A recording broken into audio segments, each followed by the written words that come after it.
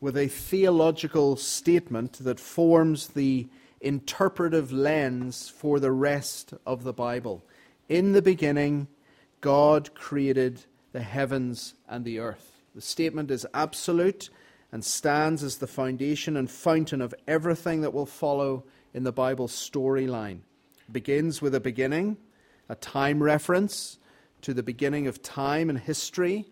It speaks of God as the only God and sole creator of everything. Heavens and earth is what's technically called a merism. Two parts, two polar opposites that encompass everything. The heavens and the earth and everything in between. In other words, in the beginning, God made everything. Verses 2 and 3 then give us the means by which he made everything. Verse 2, verse 2, and the Spirit of God was hovering over the face of the waters. And then verse 3, and God said, let there be light, and there was light. In other words, in the beginning, God made everything by his Spirit and Word. God made everything by his Spirit and Word. And then the rest of the prologue unpacks for us how he did it in an orderly fashion over 6 days. And what this prologue gives us is order and structure. And two of the structural dimensions of God's created universe are space and time. They're both there in verse 1. The time reference, in the beginning of time, and the space reference with the heavens and the earth. The heavens is everything above in the heavenly realms, and the earth represents everything down below in the earth and everything in between. So verses 3 and following then focus in on the earth. Verse 2, now the earth was without form and void, and darkness was over the face of the deep, and the Spirit of God was hovering over the face of the waters. And then from verse 3 on, the focus is on the earth.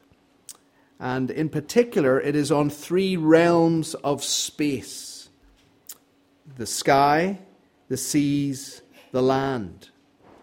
In the beginning, God formed the sky by separating the waters below and the waters above.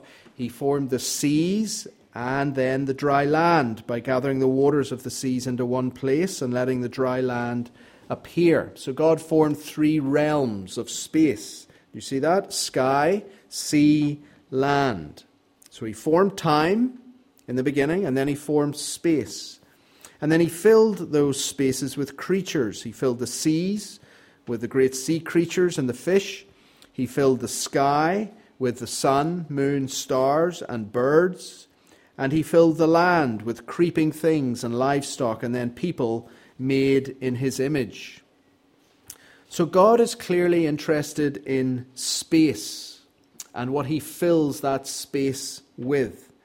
Indeed, he is said to bless the birds that fill the air and the fish that fill the sea in verse 22. In verse 28, he blesses mankind and tells him to fill the earth. See, God's interested in filling the space that he has made. So God created space, and then he made creatures to fill the space, and then he blessed those creatures so that they might expand and multiply and fill the space that he had made. The space of sky, of sea, and of land.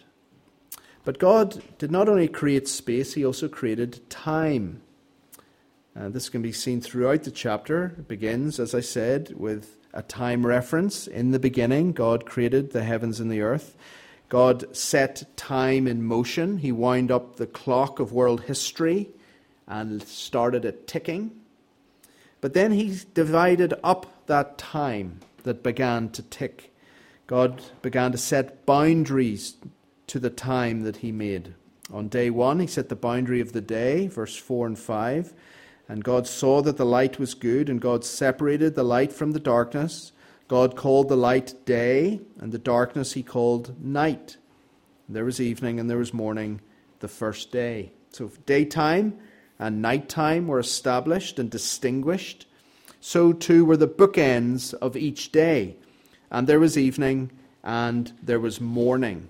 And as I read the passage, you would have seen that repetition occur in verse 8, verse 5, verse 8, verse 13, 19, 23, 31. The phrase just keeps repeating itself like this rhythmical time reference that keeps coming up throughout the chapter. Now, the phrase evening and morning could be a way of marking the whole day. Since the Jews began their day in the evening, and morning was seen as a continuation of the day, it could mean one whole day from beginning of the day in the evening, as the Jews marked the beginning of the Sabbath was in the evening, then to the morning, and that was one day. So that's one way of reading the phrase evening and morning. Or it could be another way of marking the whole day by speaking about the end point of the main periods of a day. So in this interpretation, evening marks the end of daytime, and there was evening at the end of the day, and there was morning, which marks the end of the nighttime. So evening and morning equals one day. Now, personally, I think the latter option makes most sense. Evening and morning bookend the two main periods of a whole day. But whatever interpretation you take, the rhythm of time resounds all the way through this chapter. And there was evening, and there was morning the first day. And there was evening, and there was morning the second day. And there was evening, and there was morning the third day, etc. Now, the order is interesting, isn't it? We would expect it to say, and there was morning, and there was evening, day one. And there was morning, and there was evening, day two. But it's the other way around. As I said, it may reflect the end of God's working day. He works during the day, and then there was evening. He works during the night, and then there was morning. But I think more is going on here than just that. I think this whole chapter orientates us towards the morning, towards light, towards new life. After darkness, light. After evening, morning. Sounds like something we hear later, doesn't it? After death, resurrection. And isn't it interesting that Jesus died on a Friday afternoon? He did his work on the last day of the working week, and then there was evening. And isn't it interesting that he rose again early Sunday morning, and then there was morning, the first day of a new week, full of light and life. Jesus' redemptive work is bookended by evening and morning. In other words, the drama of redemption is played out in the theatre of a space-time creation that is deliberately marked by time, and one which is orientated towards the morning, towards light, towards life. The time references continue in verse 14 to 18.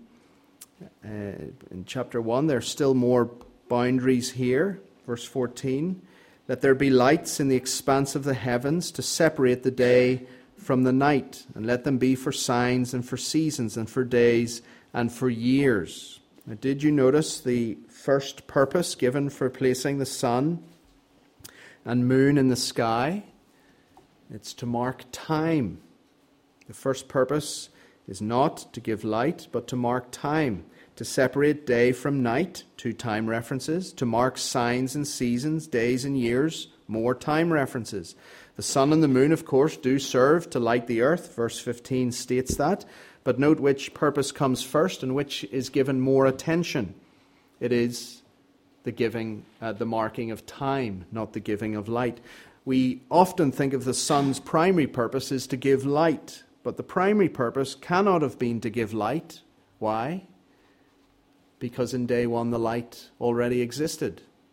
There was light before the sun, which even scientists today acknowledge. There's light beyond the sun, as scientists will acknowledge. So it's a bit of a non-argument to reject the consecutive order of 6 days in a row because the sun wasn't created until day 4. The sun, according to Genesis 1, is not the source of light. It beholds light, it is the giver of light, but is not the source of light. It marks time primarily, as well as giving light. But it's not the source of all light, as day 1 shows us. Listen to John Calvin commenting on the words, "Let there be light." "It is proper that the light, by means of which the world was to be adorned with such excellent beauty, should be first created, and this also was the commencement of the distinction among the creatures. It did not, however, happen from inconsideration or by accident that the light preceded the sun and the moon. To nothing are we more prone than to tie down the power of God to those instruments, the agency of which he employs. The sun and moon supply us with light, and according to our notions, we so conclude this power to give light in them, that if they were taken away from the world, it would seem impossible for any light to remain. Therefore, the Lord, by the very order of the creation, bears witness that God holds in his hand the light which he is able to impart to us without the sun and the moon." Isn't that beautiful? God holds in his hand the light which he is able to impart to us without the sun and the moon. So we don't need the sun to be the source of light, though God appoints it to be that. But we can see that its primary purpose here is to mark time.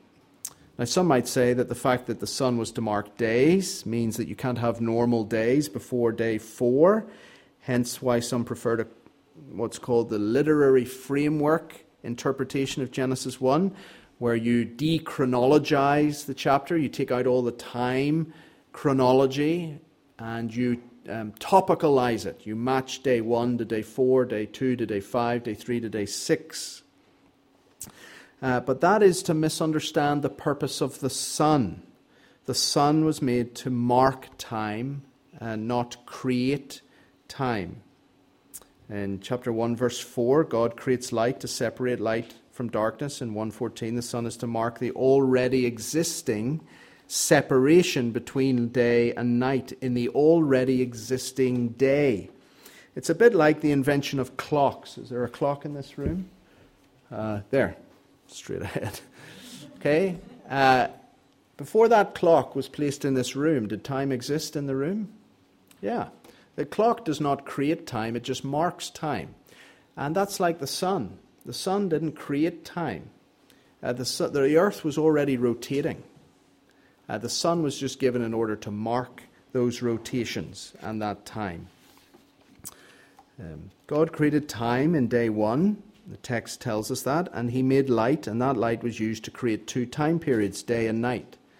So it's more than reasonable for there to be normal 24-hour days before there was a sun that could mark such time-specific days, because the earth was already rotating. And when he made the sun to mark time, it was just like putting a clock in a room where time already existed. Now, because I know you've come to the weekend just for the purpose of knowing what do we do with the days of creation, let me actually have a little excursus here and make a few comments on the days of creation. Are these 6 ordinary days, or are they symbolic, or are they analogical? What kind of days are they? Very sadly, often when people preach, ministers teach on this passage, they ignore this, or they, what's the word?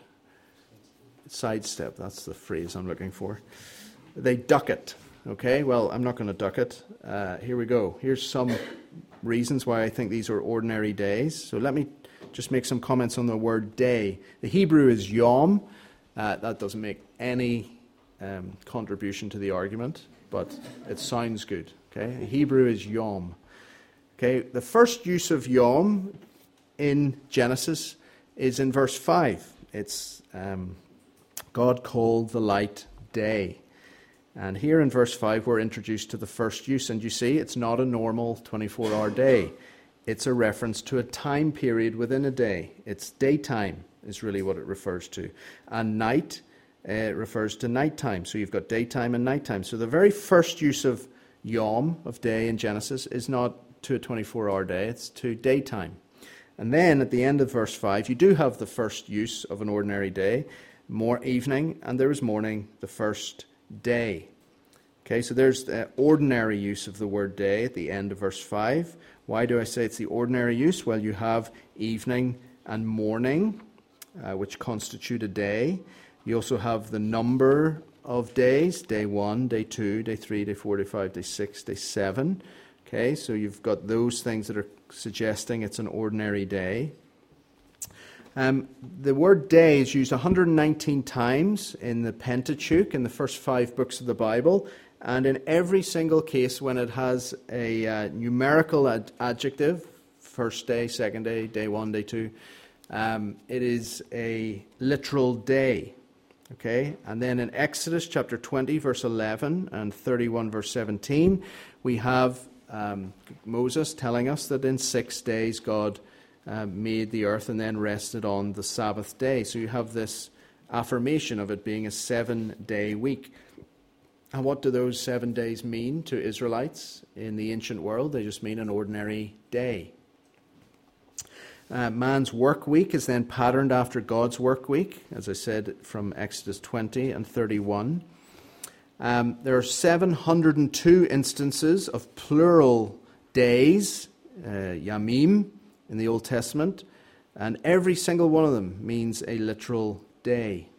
So when you then read about the 6 days God made the earth in Exodus 20, verse 11, or 31:17, it's unlikely that those two occurrences are exceptions to the 700 other cases where the word days literally means a literal day.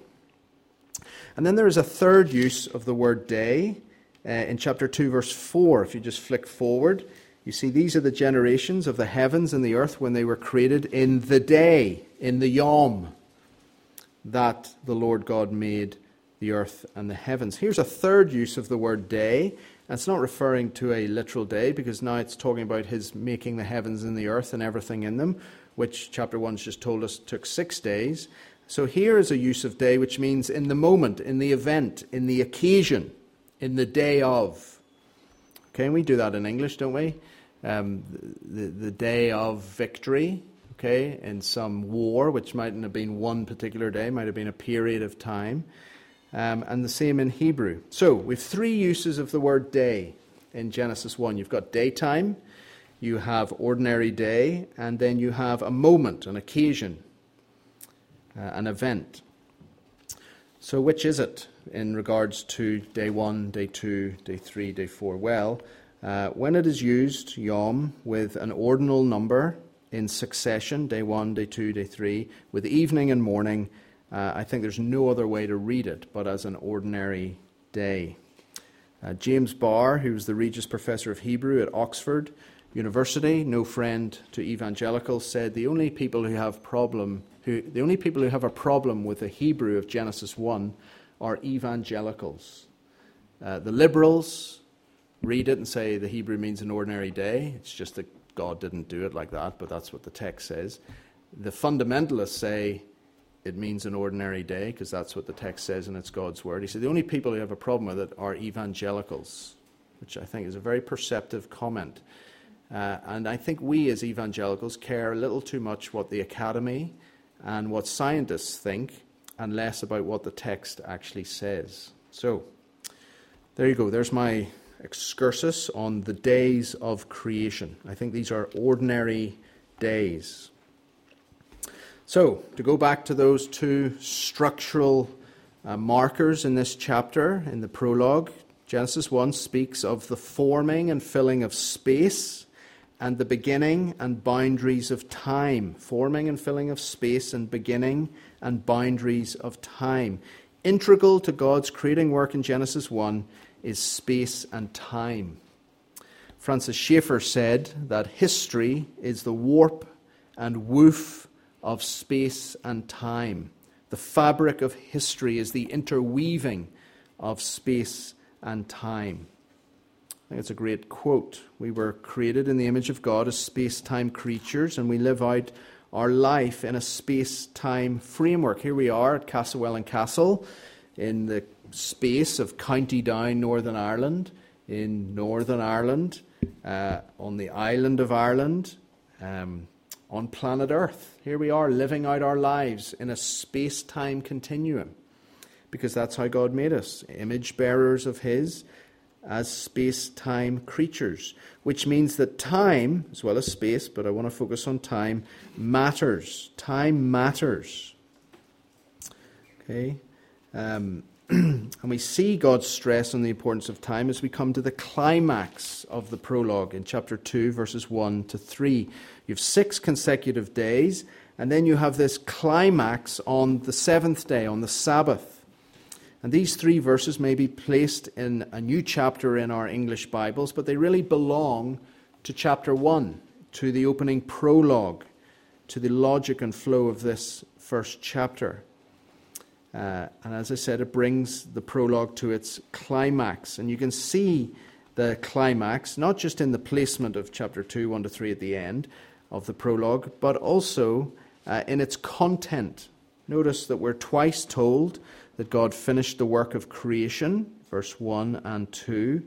Notice the reference to the hosts, and verse 1, and all the host of them, that is the sun, the moon, the stars, the time markers. And then we're told twice that He rested from His work, verse 2, verse 3. Both verbs, finished and rested, convey the sense of completion. And then notice there is a 5-fold reference to the 7th day, the end of a working week.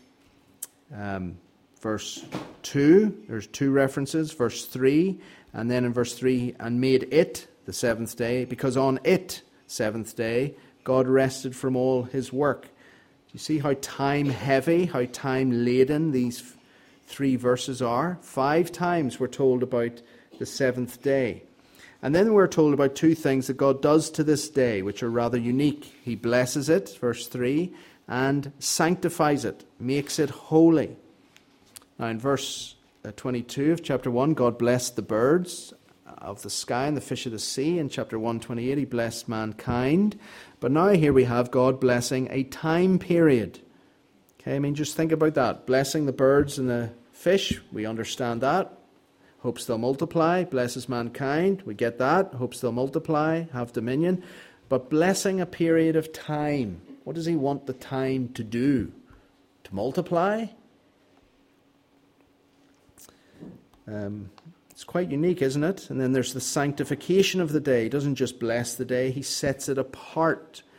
And the reason for sanctifying it is because on it, verse 3, that's emphatic in the Hebrew, because on it God rested from all His work. Now, some people like to say every day is holy to God, every day is the Lord's day. And when they say that, I want to ask them, have they ever read Genesis chapter 2, verse 3? Because you couldn't get a clearer picture of God setting apart one day in distinction from the first 6. Now, does that mean the other days of creation are not important to Him? No, of course not. Does that mean they're not holy in some sense? No, they are. They're holy to the Lord. But does that mean the Sabbath day is no different to all the other days? No, of course not. Genesis chapter 2, verse 3, He blesses the 7th day. He doesn't bless days 1 to 6. He blesses the 7th day and sets it apart, which means that the Sabbath day is the climax of the creation week. The placement of these verses, the content of these verses, point in the direction that this is a unique, special day. But the question is, well, what does it mean? Well, it would be tempting to make an application straight to ourselves, but you'll notice there is no application in the passage for Adam. He's not directly commanded or explicitly told to keep the Sabbath. Verse 3 starts to move implicitly in that direction, blessing it and making it holy. And Exodus 20 bases its command on Genesis, where Moses says, remember the Sabbath. He doesn't say keep the Sabbath. He says remember the Sabbath, which means it's already in operation. But man's keeping of the Sabbath is not the primary purpose of these verses. Listen to Gerhardus Voss. He was professor at Princeton Seminary in America. Here's what he said about the primary significance of the Sabbath. The Sabbath is not, in the first place, a means of advancing religion. It has its main significance, apart from that, in pointing forward to the eternal issues of life and history. The Sabbath, says Voss, points forward to the eternal issues of life and history. And what I want you to see is the Sabbath, what Voss is getting at there is that the Sabbath is not primarily a command, but a picture, a symbol of something else. The seventh day, later called the Sabbath, is a pattern for our present life. I'll come to that in a moment. But we must first see it not as a pattern for our present life, but a picture of our future life. A picture of our future life. In Genesis 2, the Sabbath is indicative before it is imperative. Another way of putting that is the Sabbath is first a sacrament before it is a commandment. The Sabbath is first a sacrament, a sign, a symbol, before it is a commandment. It's first a sign before it's a command, a picture before it's a pattern. And that's what I want us to see, the Sabbath as picture and the Sabbath as pattern. So, 2 points here. The first, the Sabbath is a picture of our future life. We await rest. The Sabbath is a picture of our future life. We await rest. Just think about the sequence of the days, or what the sequence shows. You have the rhythmical succession of 6 days of work, followed by a day of rest, week after week, which teaches us that history is linear. Okay? Of course, linear history unfolds in cycles. We see that in the days, the weeks, the years, that the sun, moon mark for us. But history moves in cycles from A to B, from beginning of time towards an end point. And the end point of the creation week is the Sabbath. Precisely because it is the seventh day of rest, following 6 days of work, the Sabbath teaches us that history has a goal. It's going somewhere. And that goal is rest. That is where God is taking this new creation, towards a Sabbath rest. God moves history towards a Sabbath. Now, we mustn't think that rest here simply means cessation from work or recovery from fatigue. Its meaning here is positive, not negative. It relates to rest after the consummation of work. It's connected with joy and satisfaction of reflecting on and enjoying a finished work.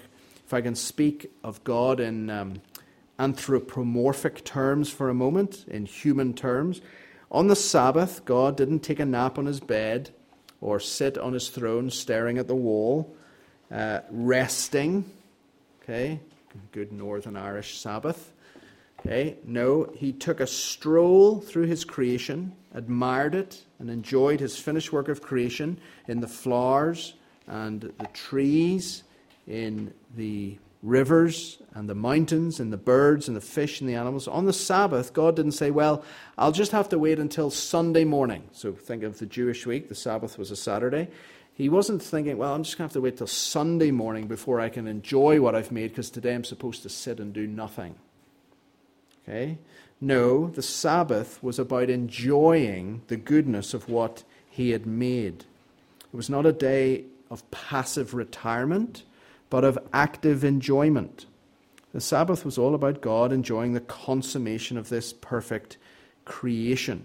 In this regard, the Sabbath was a symbol of what the world to come was to be like, or better, of what life in the world to come was to be like. The Sabbath was a finale of the symphony of God's creating work. The first week of history was a Sabbath-crowned week. It involved the movement towards rest, enjoyment, satisfaction. That's the goal of history.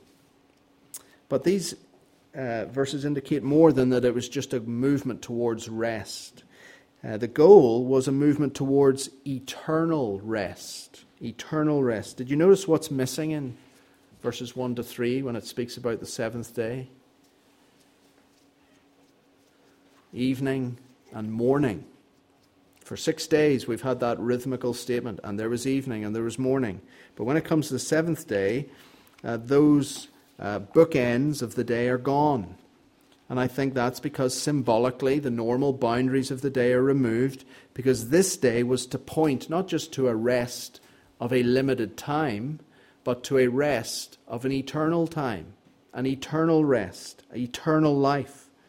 On the seventh day, God entered into his eternal rest from his creating work. He was never going to create anything again. Okay, he entered an eternal rest. He didn't go back to creating work on Sunday morning. If you stay in the Jewish week, Saturday's the Sabbath. He didn't return to work on Sunday morning. He entered an eternal rest. And in that sense, the day is symbolic for us. It is symbolic of an eternal rest. Now, I'm not saying that it wasn't in history a normal day. Okay? I think the seventh day was a normal day. The sun rose, the sun set, and then the next day the sun rose again. What I think is going on here is that it is a normal day that is presented to us in this piece of literature as an eternal day. It's a sacrament, it's a sign, it's pointing beyond itself to the eternal rest. So that's what I think is going on here. It's a normal day, but pointing beyond, and it's pointing us to an eternal rest because it drops off the evening and the morning time boundaries. This fits with how the book of Hebrews explains the rest. You remember, as Ben read to us, Hebrews chapter 4. If you just look at Hebrews 4, verse 9. Hebrews 4, verse 9 and 10. The writer of Hebrews says, chapter 4, verse 9, "So then there remains a Sabbath rest for the people of God. For whoever has entered God's rest has also rested from his works as God did from his." But it's verse 9. "So then there remains a Sabbath rest for the people of God." You see the parallels? The first Sabbath rest at creation, when God rested from his works, becomes the picture of the eternal Sabbath rest for us.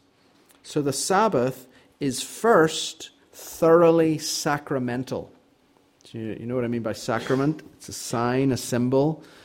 We have the sacrament of baptism. We have the sacrament of the Lord's Supper. Physical elements, water, bread, wine, that actually point beyond themselves to something. Water to the cleansing that we receive in Christ.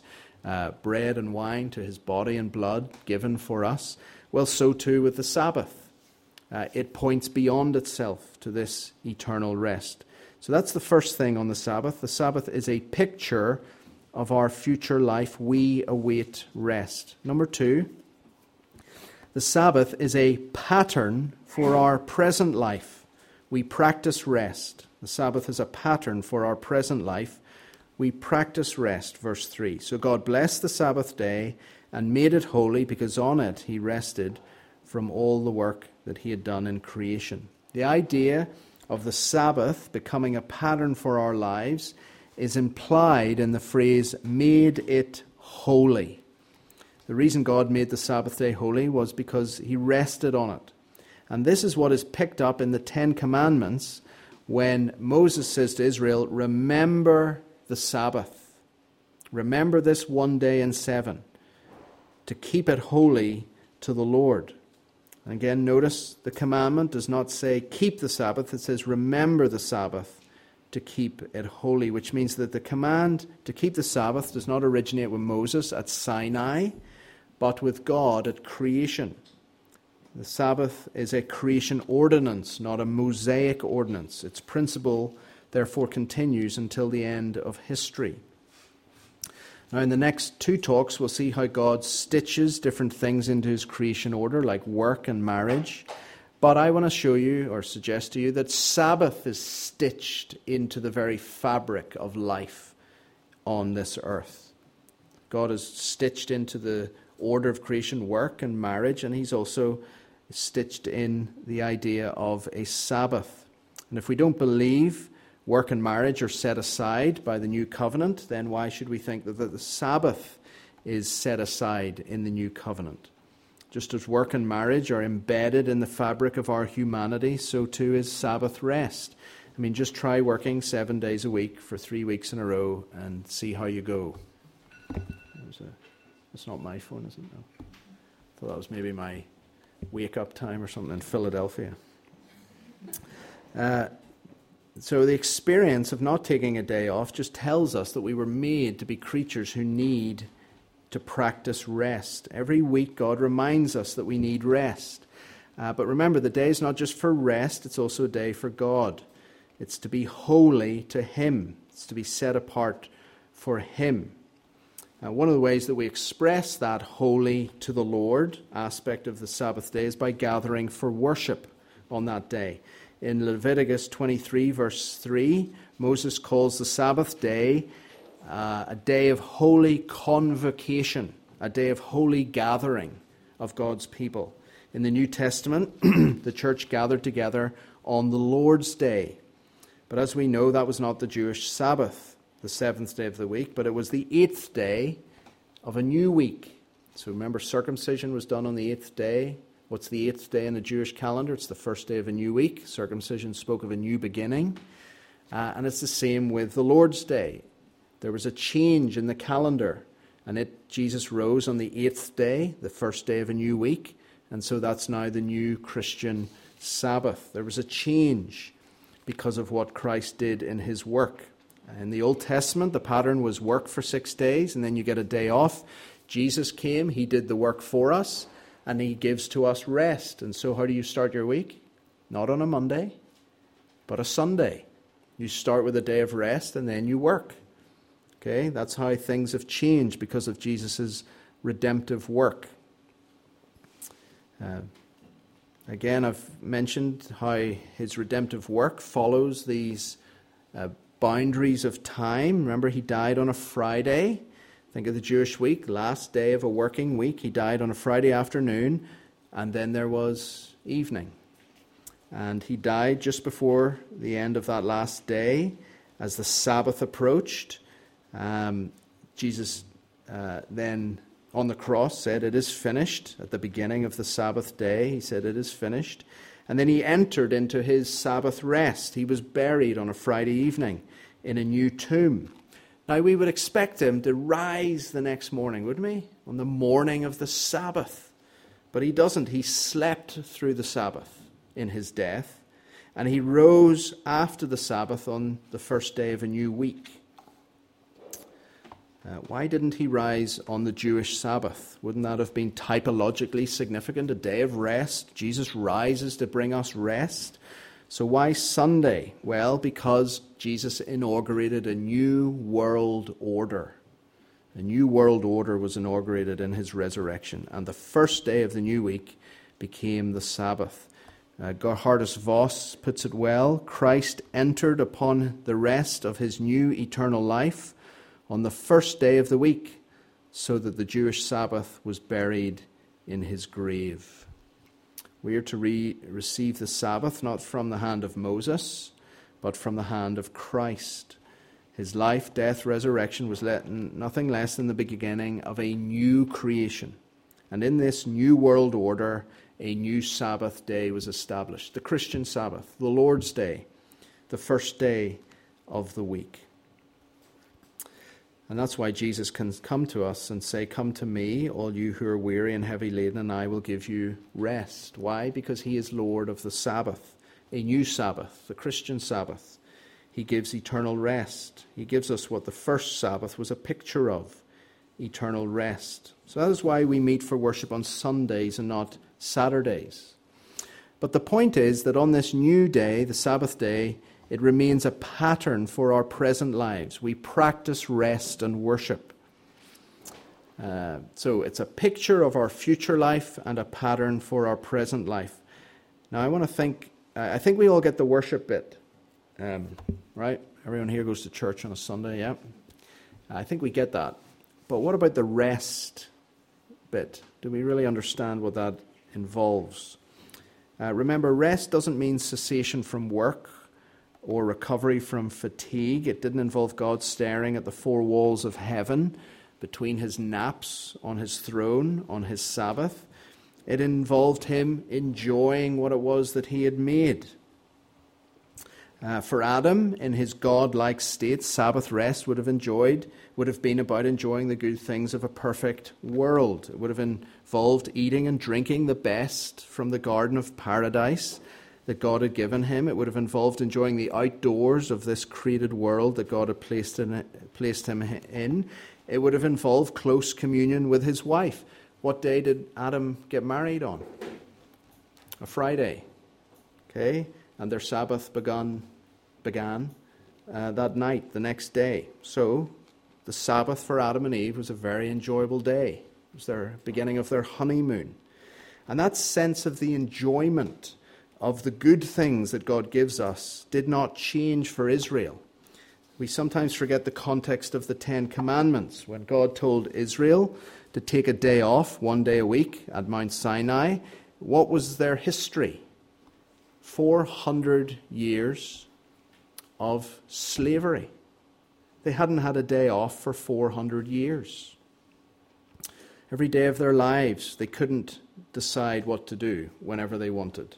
They were to make bricks every day of their life. And here was God commanding them to take a day off.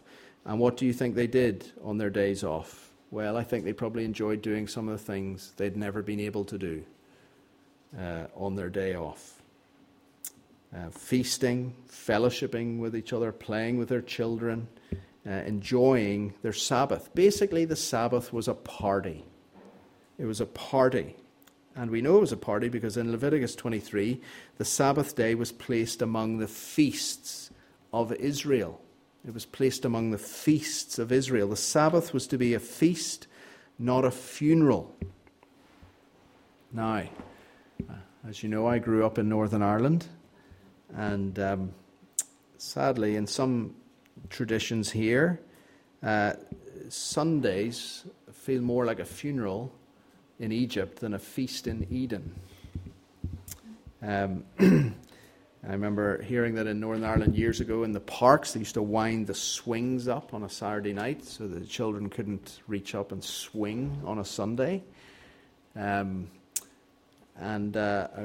the great story, not in Northern Ireland, on the Isle of Lewis, which is a very conservative Free Church of Scotland island off Scotland, where a visiting preacher goes to preach, and after church he goes for a walk, finds a rowing boat, and he goes out for a bit of a row. As he's coming back in, one of the women of the church comes down to see him as he's bringing the boat back in, and she says, "What are you doing?" And he says, I'm having a row. And she says, "Yeah, don't you know it's the Sabbath?" And he said, "Didn't Jesus get into a boat on the Sabbath?" And she said, "Not in the Isle of Lewis, he didn't." And sometimes our Sundays can feel a bit like that. I remember reading a magazine explaining what this church tradition, what they do on the Sabbath day, and the writer said, I'm not going to tell you to keep the Sabbath day. I'm just going to tell you what we do on the Sabbath and then make you jealous that you don't keep it. And then he spoke about the roast dinner, the best wine, the ice cream, the games for the kids. And as I read the article, I thought, I'd love to go to his house for Sunday. And it's always stayed with me. So Jackie and I, we have tried to ensure that Sundays, the Lord's Day, is the best day of the week for Ben. We want Ben to grow up loving his Sundays, not dreading them. And so we've taught Ben a little catechism. On a Sunday morning, I say to Ben, "Ben, what day is it?" And he says, "It's the Lord's Day." And I say, "Ben, what do we do on the Lord's Day?" And he says, "We eat pancakes." And I say, "That's right, Ben. And then where do we go? To church. And what do we do in church? We worship the triune God." And then I say, "And who do we get to do that with?" And he says, "With Layla, his little sister who is in heaven. We join with our daughter and sister for that brief hour." And that is what the Sabbath is about. It's a taste of heaven. We feast like we're in heaven.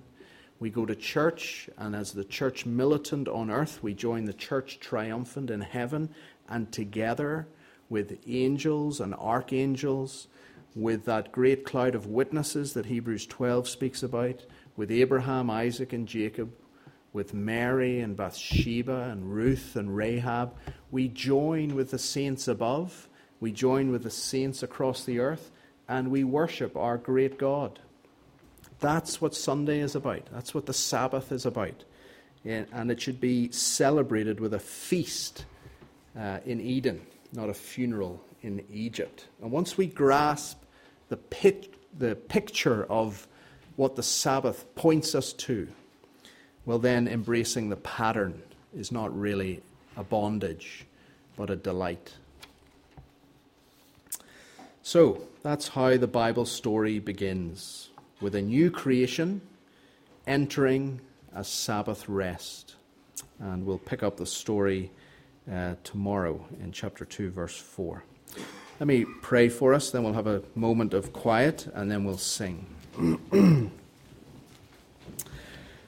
Father, we ask that this weekend, what we know not, you would teach us.